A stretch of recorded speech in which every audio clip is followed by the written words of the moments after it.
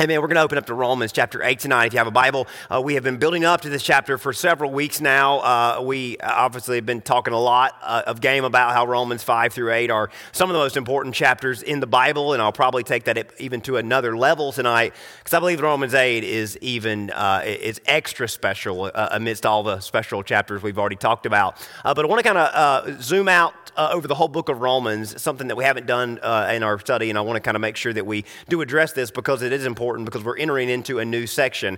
There are 4 distinct sections in the book of Romans, and obviously the first one begins in Romans 1, and then the next one begins around Romans chapter 3, and now we're entering into the third section of Romans, and then the fourth section will be in Romans 12. So Romans 1, Romans 3, and it's kind of halfway through the chapter. Romans 1, Romans 3, Romans 8, and Romans 12 are the 4 entrances or 4 points in the book of Romans that you should pay attention to, and they have a very similar beginning and a very beginning structure.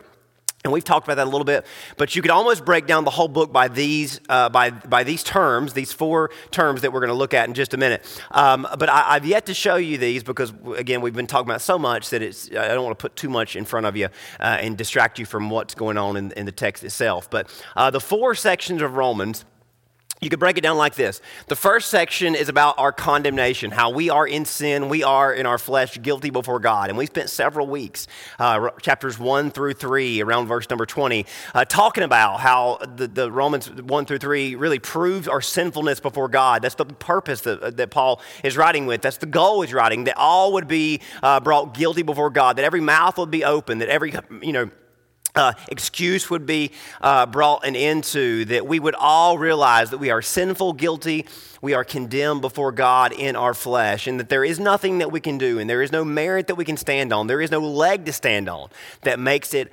otherwise so. And then we've spent the last couple of months, basically from chapters 4 to 7, talking about justification, how we are justified by faith. And as much as the chapters 4 through 7 are about justification by faith, they're also about how we are not justified, or telling us how we do not find justification, which is why we spend a lot of time talking about the law, talking about religion, and how none of those things justify us before God. We are condemned before God. We are guilty before God. We need something to justify us. Religion won't do it. We can't do it. Sin in our flesh hold us back. So Romans 4 through 7 make it very clear to us we are justified by faith alone in what God has done. And along the way, we have been building up to what Romans 8 introduces us to, which is the concept of unification. So from condemnation, justification, to unification, that's what Romans 8 is really all about. It's been kind of previewed in chapter 6 and 7, but it gets really defined for us and put into clear terms for us in Romans chapter 8. And again, the 2 terms there, justification, unification, they kind of go hand in hand. To be justified by faith is to be unified by grace, that if we are justified, if we have put our faith in Christ, we have received from God a transformation we have received from Him, His grace, and that grace is uniting us with Christ. It's making us a different creature, a new creature, and we've spent a lot of time the last couple of weeks, the last month, talking about how we are new in Christ, how we are different in Christ, and we'll get into more of that tonight. And then later on in Romans 12, we'll talk about sanctification, which is going to take us through the end of the book. That's still a few weeks away. So tonight we're kind of entering the unification phase. Now back in chapter 5, we were still learning about faith. Paul told us that by faith we have access into grace, that God's grace is going to change us once we put our faith in Him. Now, chapter 6 and 7 led us down this line with more emphasis being put on our total trust in Christ and how that allows grace to change us and have an effect on us. Now, last week, we revisited the concept of justification by faith, talking about how we're tempted to seek justification in ourselves and by law and by works, and we made it very clear that that is not the solution. Paul makes it clear that only through faith in Christ can we be freed from our sin and from our flesh.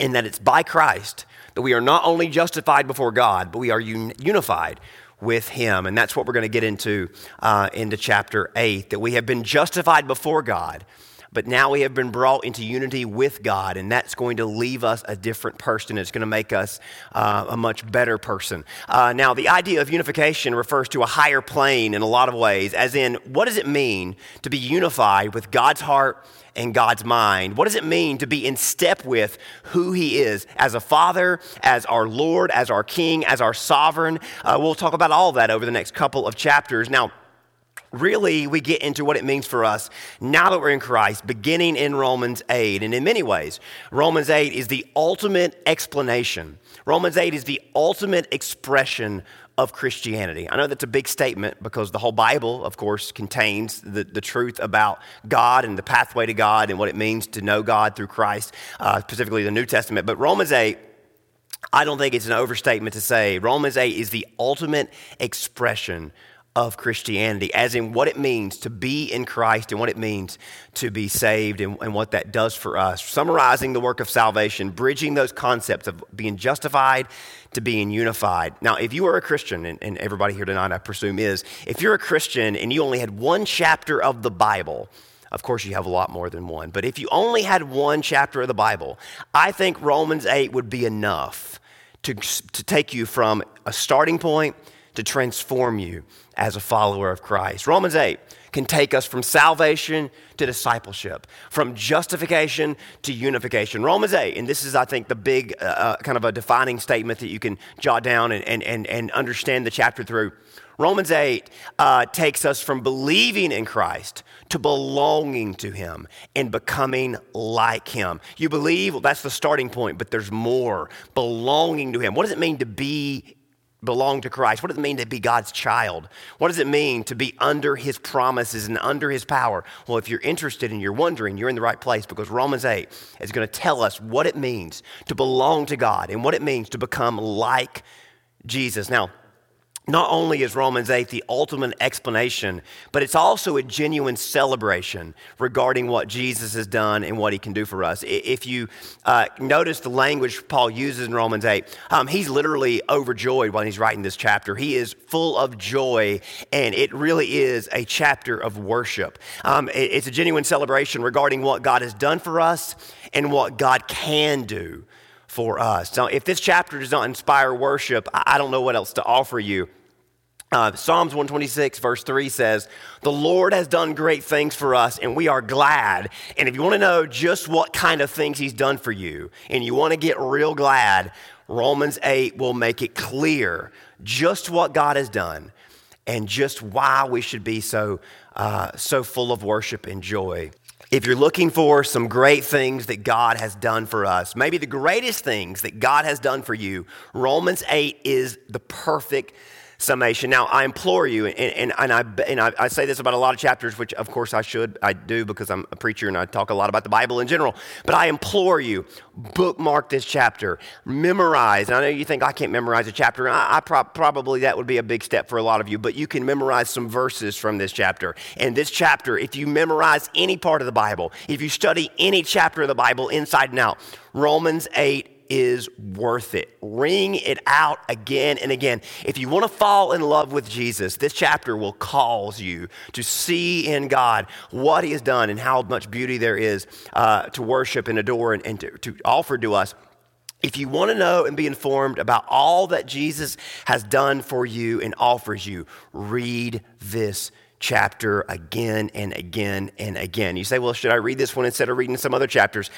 I say just read it in addition to, right? I think you should read it. If you have a movie that you watch a lot, everybody has their favorite movies, favorite TV shows, favorite song you listen to. Romans 8 should be one of those favorites. Read it again and again and again, because I promise you, you'll be a better Christian. You'll be a more faithful Christian if you do. Now, again, it is a celebration, but it's also an explanation, and it's an invitation to step from just believing to belonging and becoming like Christ. Now, I don't want to oversell the chapter, but I don't think I really can do that. I think it's that good. I think it's that important. Maybe you've had regrets over a purchase before. Everybody's had regrets before, right? Somebody sold you on an item before and they were a little bit too good of a salesman and they weren't really telling the truth.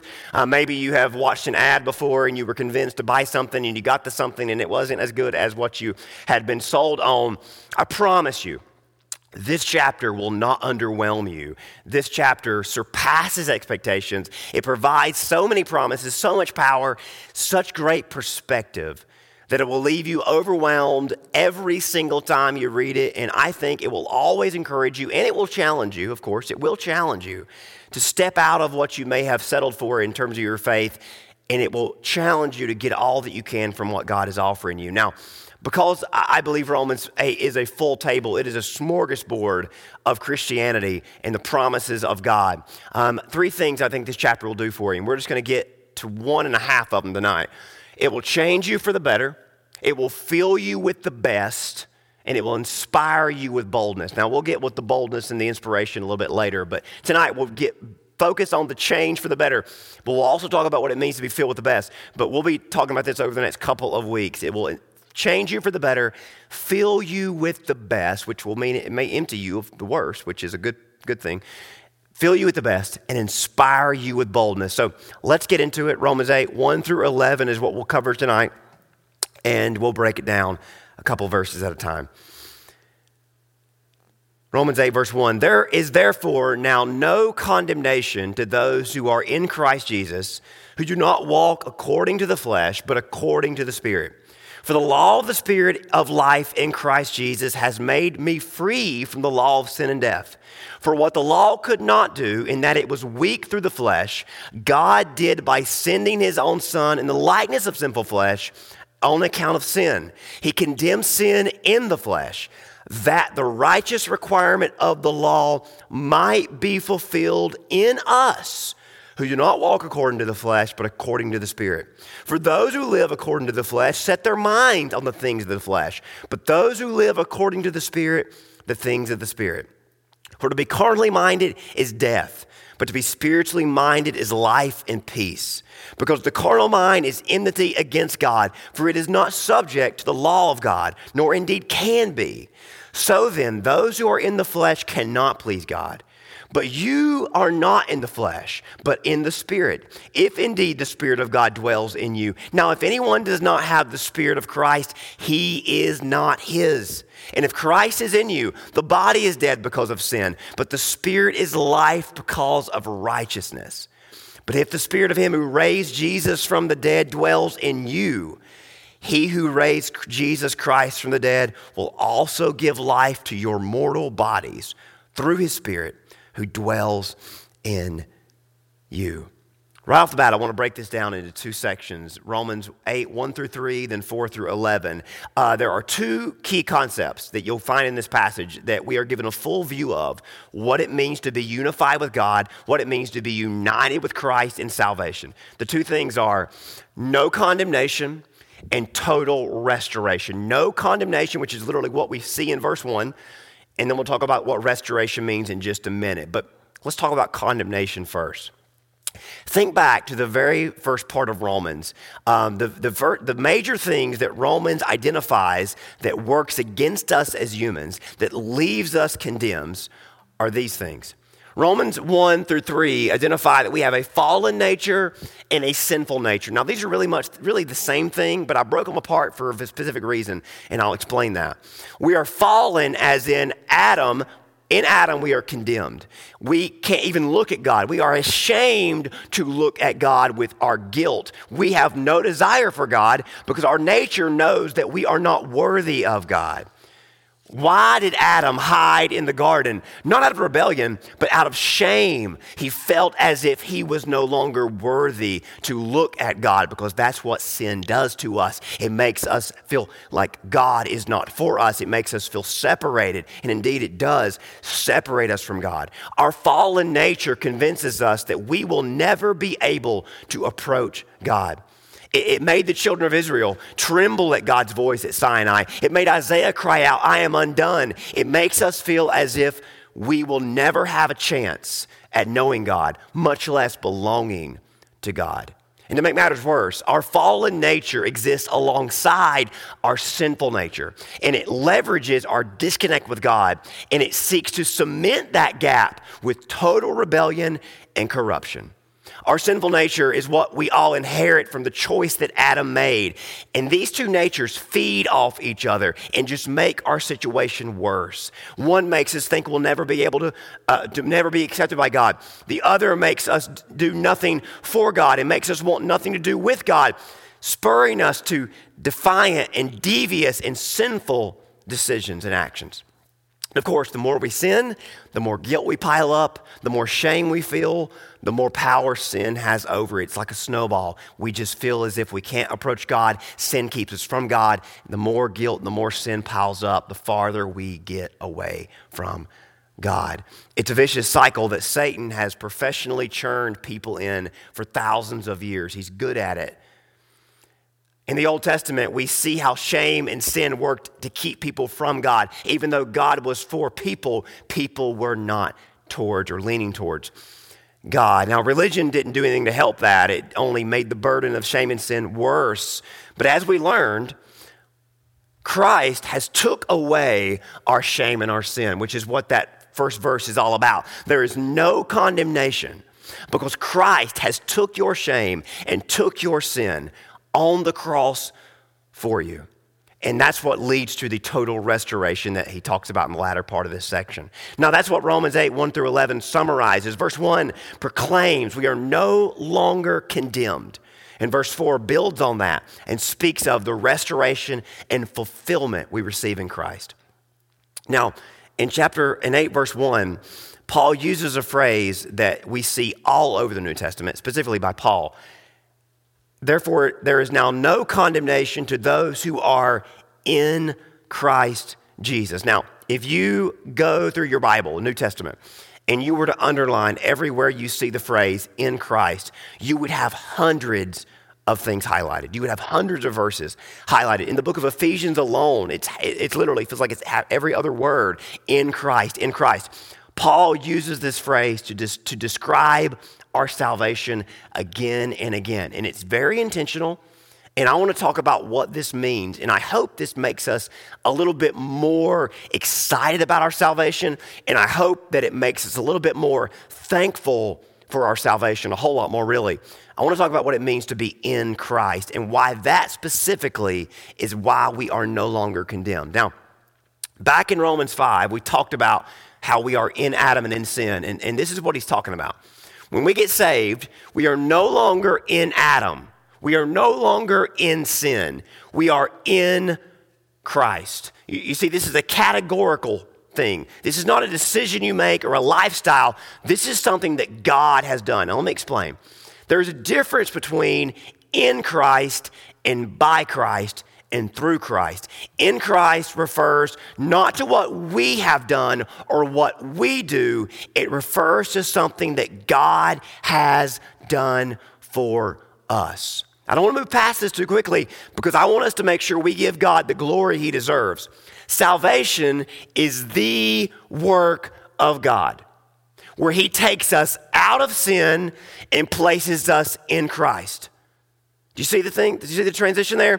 He takes us out of Adam and puts us in Christ. He takes us out of sin.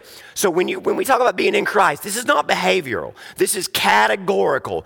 God has taken us out of one category and put us in another category. And it's that category that makes us saved and that protects us from condemnation. When you put your faith in Jesus, when we surrender to God, confess our sin, and ask him to save us, what we are doing is saying that God, I am a sinner, I am in Adam, nothing I can do can get me out of sin, only you can do that. When Jesus died, he removed our guilt. He removed our sin that makes us unworthy or unable to be put in any other category. Jesus has removed all of that. So when we say, I see what Jesus did, I see that he did that for me. I believe on the cross, he died for me. I believe his resurrection is for me.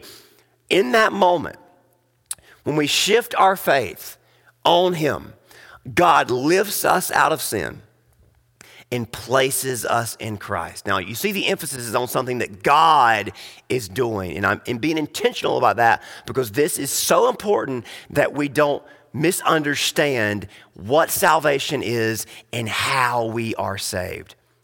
And I can't be more clear about this because this is so important. It defines and determines how we understand salvation. And this is what the Exodus story was always supposed to teach us about God and about salvation. The Bible, over 80 times, there's a sentence that the Bible repeats again and again from the Old Testament to the New Testament, referring to what happened when the Jews were saved from Egypt. And here's one of the 80 times that it's mentioned.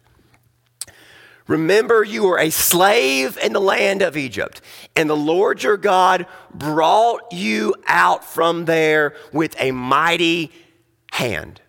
That 80 or more times in the Bible, we have this reminder. God took them by the hand with his hand and took them out of Egypt and placed them in the promised land. Now, you've read the story.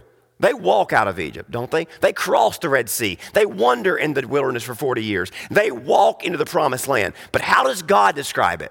I took them out and I placed them somewhere else. Another place it says God took them and literally dragged them by the hand because they weren't about to leave on their own. They could not leave on their own. They were slaves. Do you get the point? If not for God doing the work, there would be no salvation. If not for God doing the heavy lifting, literally, there would be no salvation. Just as he promised Israel, as he took Israel, took them out of bondage and placed them in the promised land. When we get saved, he takes us out of sin and places us in Christ. So you know what this tells us about salvation? This is the whole point. This is the reason why we spent time on this. Salvation is a total work of God. We do not do anything to contribute to the process. Now, I know. We believe. Yes, we believe. But as far as the work of salvation, God is the one who picks us up because you could not get out of that if you wanted to. Salvation is about God picking you up out of sin and placing you out into Christ. And just to preview, he picks you out of sin because you couldn't get out on your own. And what do you think happens when he places you into Christ? Guess what? This reminder that salvation is a total work of God should do. It should give us complete and full assurance because no work of God has ever failed or will ever fail. Amen? No work of God has ever failed. And what is salvation? A work of God. And if God never fails when he does something, what does that tell us about the nature of salvation? You see why I make a big deal about this? Because if God is the one who picks us up and God is the one who places us, what did we do? Nothing. Now, we trusted him, yes. We yielded to him, yes. But that's because the Holy Spirit convicted us and drew us. Jesus said this, no one can come to me unless the Father who sent me, what's the word? Draws him. The Greek word there literally means to excavate someone out of their grave. Hello?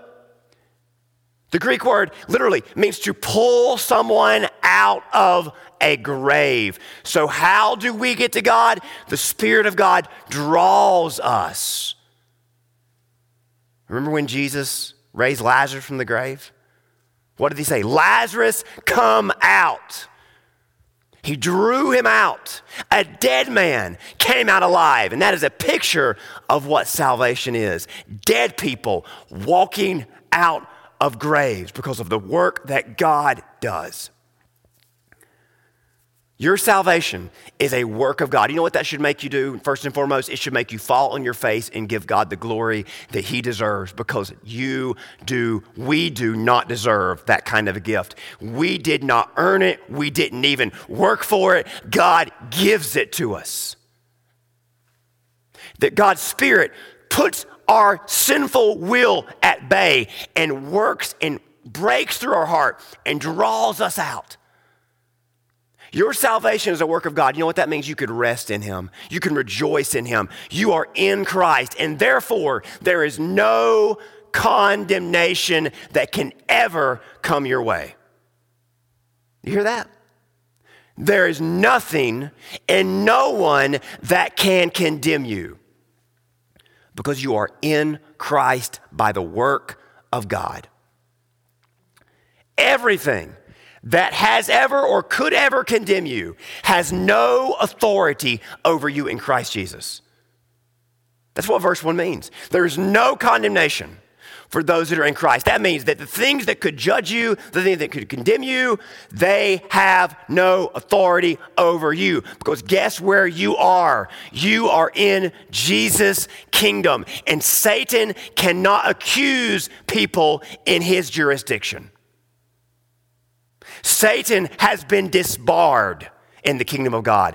And when he tries to accuse you, God the Father, the judge, says, you have no power to accuse in my courtroom, because my children are under the jurisdiction of Jesus. And that means there's no condemnation that can ever find a fault in them. Now, you know what this should do to us? It should humble us, because there's a lot of fault in us, isn't there? There's a lot of sin in us. Not was in us, it's still in us. But what does this tell us about salvation? That God means business when he sent Jesus to the cross, right? This is legal language. This is legalese. This is courtroom talk. You've been placed in a special zone above the law. Look at verse 2 and 3.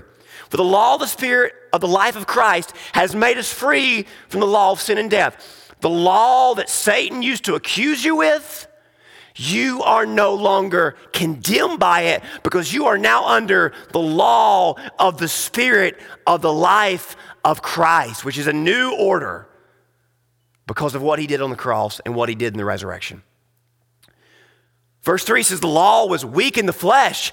God sent his son in the likeness of sinful flesh to condemn sin. So what used to accuse us lost its power when Jesus died for us in our place. Colossians 2 puts it this way. God made alive together, referring to us, made us alive together with him, having forgiven us all our trespasses by canceling the record of debt that stood against us with its legal demands. He set aside, nailing to the cross, disarmed the rulers and authorities, and put them into open shame by triumphing over them. Now listen, this is not something we did. Notice that verse does not say because we repent, because we change, because we stop sinning. What does it say? God took our sin and nailed it to a cross. Jesus took your sin and set the law aside that condemned you and died to disarm the accusation and the condemnation. And you triumph because he triumphed. That's salvation. That's Christianity. It's not this hodgepodge of religion. Well, I do a little bit and God does a little bit and I have to do this and he has to do this. It's all what God has done. That's how important the cross is, because your sin was nailed to it. Your Savior paid for it, and your Savior forgave you of it. And now, therefore, when you stand before God the judge, as guilty as you are, as guilty as I am, as guilty as all of us are, God says, in Christ, come on in. Do you get that? Do you see how heavy that is? God says, you are in Christ. Is there anything that we have done or have to do that ensures our salvation? Absolutely not, because that verse, Colossians 2:13 and 15, Romans 8:1-3, define salvation as a work that God has done. Right? I mean, y'all can fact check me all you want to. I think it's pretty clear. And we should be out of our skin worshiping, right? We should be ecstatic about this. God says, they are in the cleft of the rock. They are under the blood. Their doorposts have the blood of the Lamb on them. They are in the ark of safety. And because they're in the ark, because they're under the blood, because they're behind the rock, because they are in Christ, they are saved. So when we talk about salvation, don't you see why we should be a little bit more on our face before God? You know, we often give our testimonies, and I'm not trying to pick on anybody, but I do this. People say, tell me, how did you get saved? And usually the sentence begins with I, right? You know, when we get to heaven and we stand before, I know people always talk about the pearly gates. That's not how it's going to work. But we get to the gates of heaven and somebody says, hey, why are you here? And if any of us start our sentences off with, there's not even a category for I to even get in. He is the reason why we are there, right? I mean, the thief on the cross, what did he do? Nothing. Nothing at all. That's how powerful the cross of Jesus is. Now, are there implications of salvation? You bet there are, and we'll get to that in just a minute. But I don't want to move past this too quickly before we make it very clear. We are saved because of what Jesus has done. There is no condemnation for those who are in Christ. So how are you forgiven? Because you're in Christ. Now, I know. Some really holy people and perfect people that never sin. People, really holy people will raise their hands and say, and maybe they're wringing their hands, and maybe they're thinking already at me, Justin, that kind of talk is why we have a lot of people who think once they're a Christian, it doesn't matter how they live.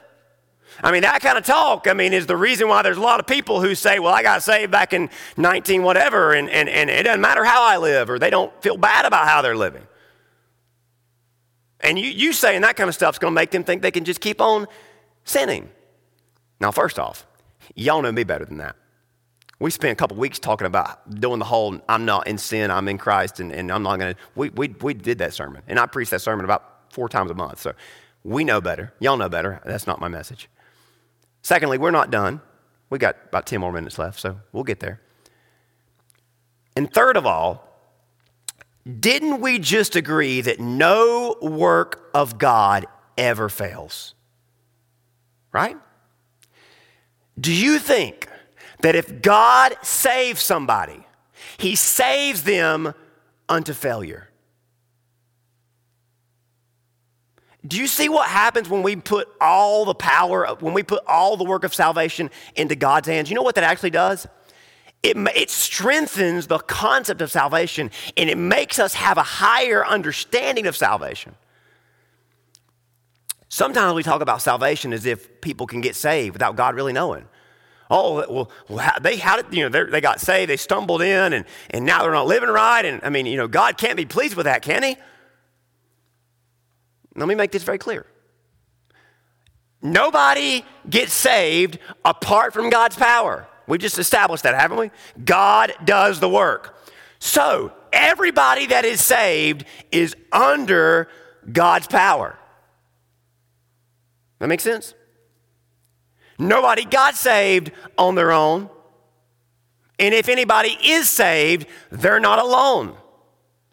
They're under the power of God. So there is no category for people who claim salvation but live as if they are never saved. And again, I'm not judging people. People say, just as much as I was talking, amen the stuff about God doing all the work, but now you start talking about people's lives and judging people. It gets a little bit personal, but here, that's just the truth. That if there is no category for people who claim to be saved but live as if they are not. Because if they're saved by the power of God, they are saved under the power of God, right? And if God's power is what broke in the grave and drug them out, do you think it just leaves them to stumble along on their own? Now, maybe you know somebody. Of course you do. Maybe you know somebody that they say they got saved, or somebody told them they got saved because they don't even remember it, but somebody else was there and watched them. But they don't live like it. And they'll even be honest with you.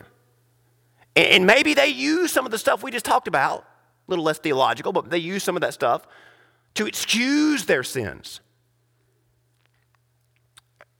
Church, I'm afraid there's been a lot of well-meaning churches, well-meaning pastors, well-meaning parents, well-meaning people, so desperate to get people saved that we water down the whole process into this repeat after me ritual. We wrung the power of God out of salvation and made it just a little ritual that people go through. And if people get saved under that powerless pretense, no wonder they don't have a legitimate relationship with God. Amen? And if we make salvation to be this flimsy thing, well, you just got to go do this and walk down there and just pray that prayer, and it doesn't matter if you mean it or not, just do this and you'll be there. No wonder people walk around as if it doesn't matter how they live, because they don't even have the gift. If we preach salvation like it should be preached and let God do the convicting, we would not have any false professions. People coming to an altar and not even knowing what they came for. God is plenty capable of saving people if we make it clear that He is the one that does the job. All my ministry people have come to me and said, Justin, just go and talk to this person and just make it real easy and just tell them to repeat after you. I'm not going to do that. Because it is the power of God that saves people. He doesn't need me to hold someone's hand and make them go through some motion that doesn't mean anything to them. He needs us to share the gospel and ask the Holy Spirit to move in their life, because that's what changes people. And again, I know this might be sensitive because we all have children and grandchildren and brothers and sisters and parents who we know they're not living right, and we know they don't know God, but they cling to some certificate or some ritual or something that tells them they're saved. And they know better. And we know better. Jesus said, if I am lifted up, I will draw people to me. But you lift up your religion. You lift up your little quick fix. It actually does harm. Now, do I think there's a lot of false professions out there? Of course I do. Unfortunately, yes. Because if God has placed someone in Christ, He has planted us in Christ. You see this? And this is why I made a big deal about God does it, God does it, God does it. And the people say, well, what about people that keep on sinning? If you have been placed in Christ, you are planted in Christ. If God places us, He plants us. And if we've been planted, well, y'all know the word. Y'all know how that goes. The proof is in the roots and the fruits that we bear. Because if God has planted us, there's no question the connection we have to the source. Right? If God did not place, then there's no confidence in the roots, and there's probably a question of whether or not the profession is real. Now, that's what verse 4 through 11 is all about. He says in verse 4, the righteous requirement of the law is fulfilled in us who no longer walk according to the flesh. And that word walk is really the word live. Live by the flesh. Walk, it's a Greek word that means to walk about or to walk around or to live your life as if. We're no longer in the flesh because we have been raised by the Spirit. You see that? So those placed in Christ are planted in Him. Now listen, there's a lot of different kind of plants out there. Some plants, you put them in the ground one day, and the next day there's buds and there's fruit. Some plants, you have to wait a whole season. Some plants look like they're dead for the whole season. Everything else is alive, but eventually they come to life. So not everything is on the same schedule. So I'm not saying if somebody doesn't walk out of the church the day they're saved and start, quoting the whole scripture and living as if they have been with Jesus all their life. That's not the point, to be inspectors and to be judgmental. But the reality of it is, if we are placed in Christ, we have been planted in him, and that life will show. Those who are alive in him are living by him and living for him. And this is why the church has got to preach the gospel again and again and again, because there's a lot of people who listen to messages like this every week who are alive, who claim to be alive in him, but they're not living by him, they're not living through him, they're not living for him. And if that disconnect exists between you and God, there's a problem. A problem that I'm not upset about, that you should be upset about, right? A couple things. Verse 4, it says, fulfilled in us, as in God puts this in us. Verse 5, for those who live according to the flesh, minds are on the things of the Spirit. So you see there's a transformation from the inside out, right? Living by, living according to, their minds have been changed. Verse 6 says that in our flesh, our mind is on sinful, deadly things. In the Spirit, our mind is on life and peace. And verse 7 makes it very clear that to be carnally minded, there's enmity against God. So to profess something, but to still be living as if in our carnality, in our sinfulness, then there's no life in us. And if there's no life in us, then we're not in Christ. It's not that difficult to understand, right? But through all the different religious games, and we have told people all sorts of things about salvation. No wonder people get it all confused. And no wonder there's so many theories about salvation and so many ideas about what it means to be saved and to not be saved or to lose, because we've kind of made it a little too complicated. Verse 8 makes it very clear that if anyone is in Christ, they are no longer in their flesh. So let me just say this about you or someone that you know, because we all know somebody, and maybe we ourselves will be honest if there's a disconnect.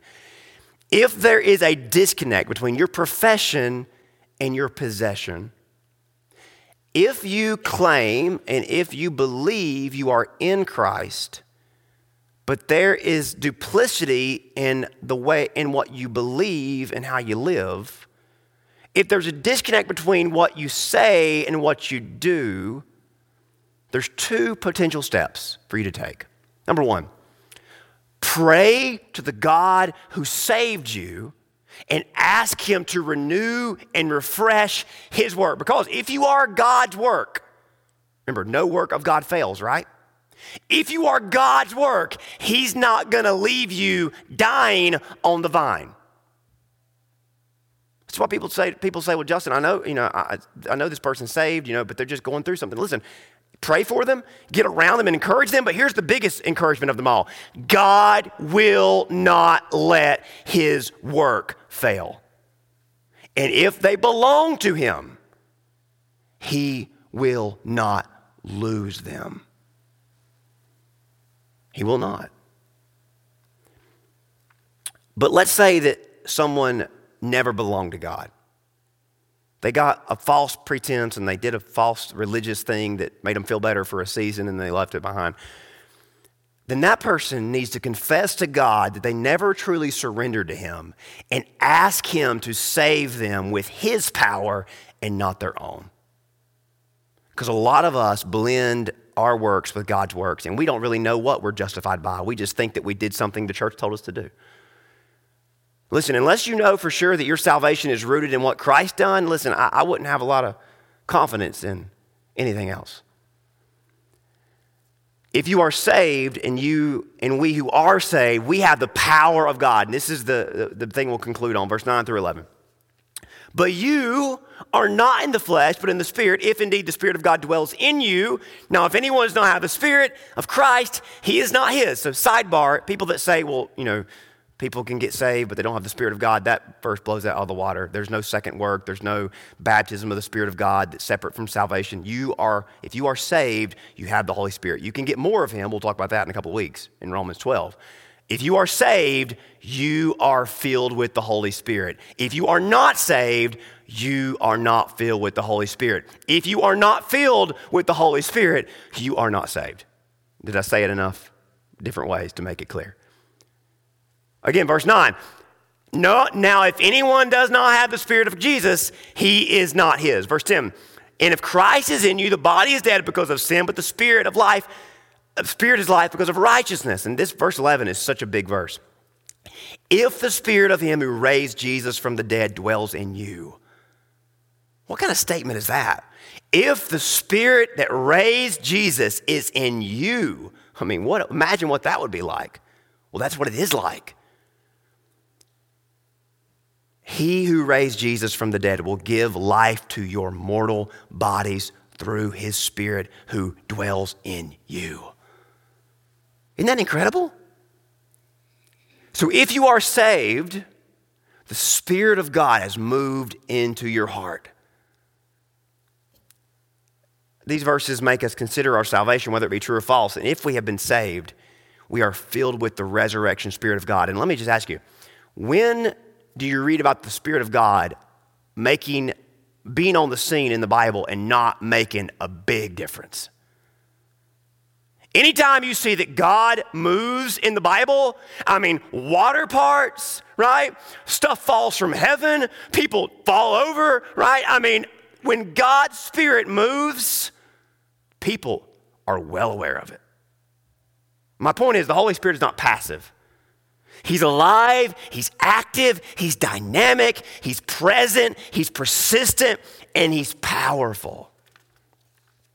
So if he's in you, he wants to live through you, and he wants you to live through him, and he's not going to leave you alone until you do. And I'll just be honest. If somebody claims to be in Christ and they don't have any awareness of the Holy Spirit, what does Romans 8, 9, 10, and 11 say? They're not in Christ. Now that might hurt somebody's feelings, but it might just save them if they get their mind wrapped around it. Because I think it's safe to say, there's a lot of people in church every Sunday that don't know what we're talking about when we talk about the Holy Spirit living in us. If we are in Christ, the Holy Spirit is in us. Because if we have been placed in Christ, we have been planted in Christ. Isaiah 27, this was God's will for Israel, but they never could get it. In the days to come, Jacob shall take root. Israel shall blossom and put forth shoots to fill the whole world with fruit. That was God's will for Israel, but Israel couldn't get it because religion and law didn't work. That's a picture of what God does through Christianity, isn't it? And this is what Jesus talks about in John 15. I'm the vine, you are the branches. Whoever abides in me and I in him, he is it that bears much fruit. For apart from me, you can do nothing. This is the picture of Christianity. We are in him and he is in us. And he lives through us and we live through him. That's what Romans 8, 1 through 11 says salvation is all about. No condemnation. Sin can't define you. Sin can't disable you. Sin has been forgiven. Sin has been put away. You are now filled with the Spirit of God. You don't have to live like that anymore. And if you are in Christ, you won't live like that anymore. And when you do slip up and live like that, the Spirit of God says, whoa, whoa, whoa, whoa, whoa. You are mine, and you can't live like that anymore. We are saved by Christ alone. We can't lose him, but we also can't hide him. That'll preach, won't it? People that say, well, I'm saved, I'm always saved, I can't lose him. No, you can't. You cannot lose him because he's not going to lose you. But let me also say, you can't hide him. Can you?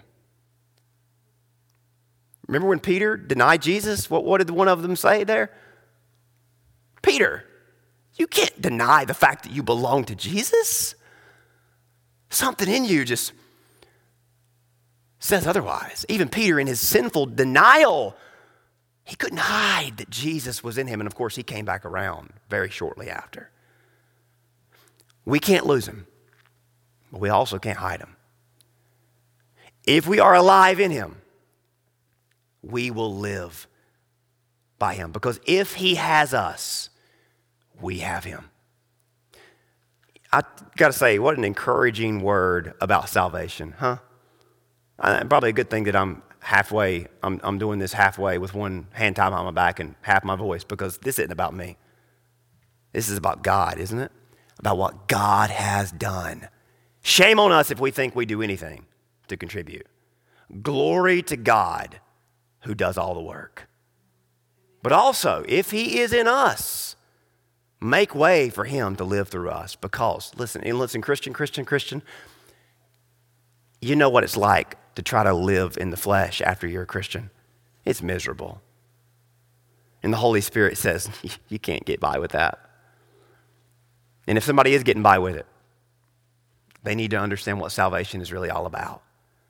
And may God give them the true resurrection that comes through Christ alone. What a gift God has given us. Amen. How good he is to us. He wants to live through us. Let's pray that he will do just that. Heavenly Father, thank you so much for this reminder. Thank you for Romans 8. Lord, this chapter is so awesome. Thank you for the theology that it gives us. You are a God who is able to save to the uttermost. You are a God who does the work. We don't contribute a thing to it. And when you sent Jesus to the cross, he took names and he did the work. But if we have come out of that grave with him, then there's salvation that's going to work in us. And if it's not working in us, something's not right. And it's not that you're the problem. It's that we need to surrender to you. And Lord, maybe it's to be saved for the first time, but maybe it's to ask you to renew and refresh us and put your Spirit of God in us in a fresh and powerful way. God, thank you that you are a God who never makes mistakes and you never fail. But Lord, we pray for that one. We all know somebody that, Lord, they made a false profession. They never surrender to you and they need to be saved. Lord, we also pray for that one that's backslid and that one that is denying their true self. Lord, would you move in them and would you take away every bit of peace they have until they get back to that place of total trust in Jesus? Lord, your Holy Spirit is alive. Would you make him alive in us tonight? Renew us and revive us and set us straight on the path to live in you and live by you. We ask this in Jesus' name. Amen.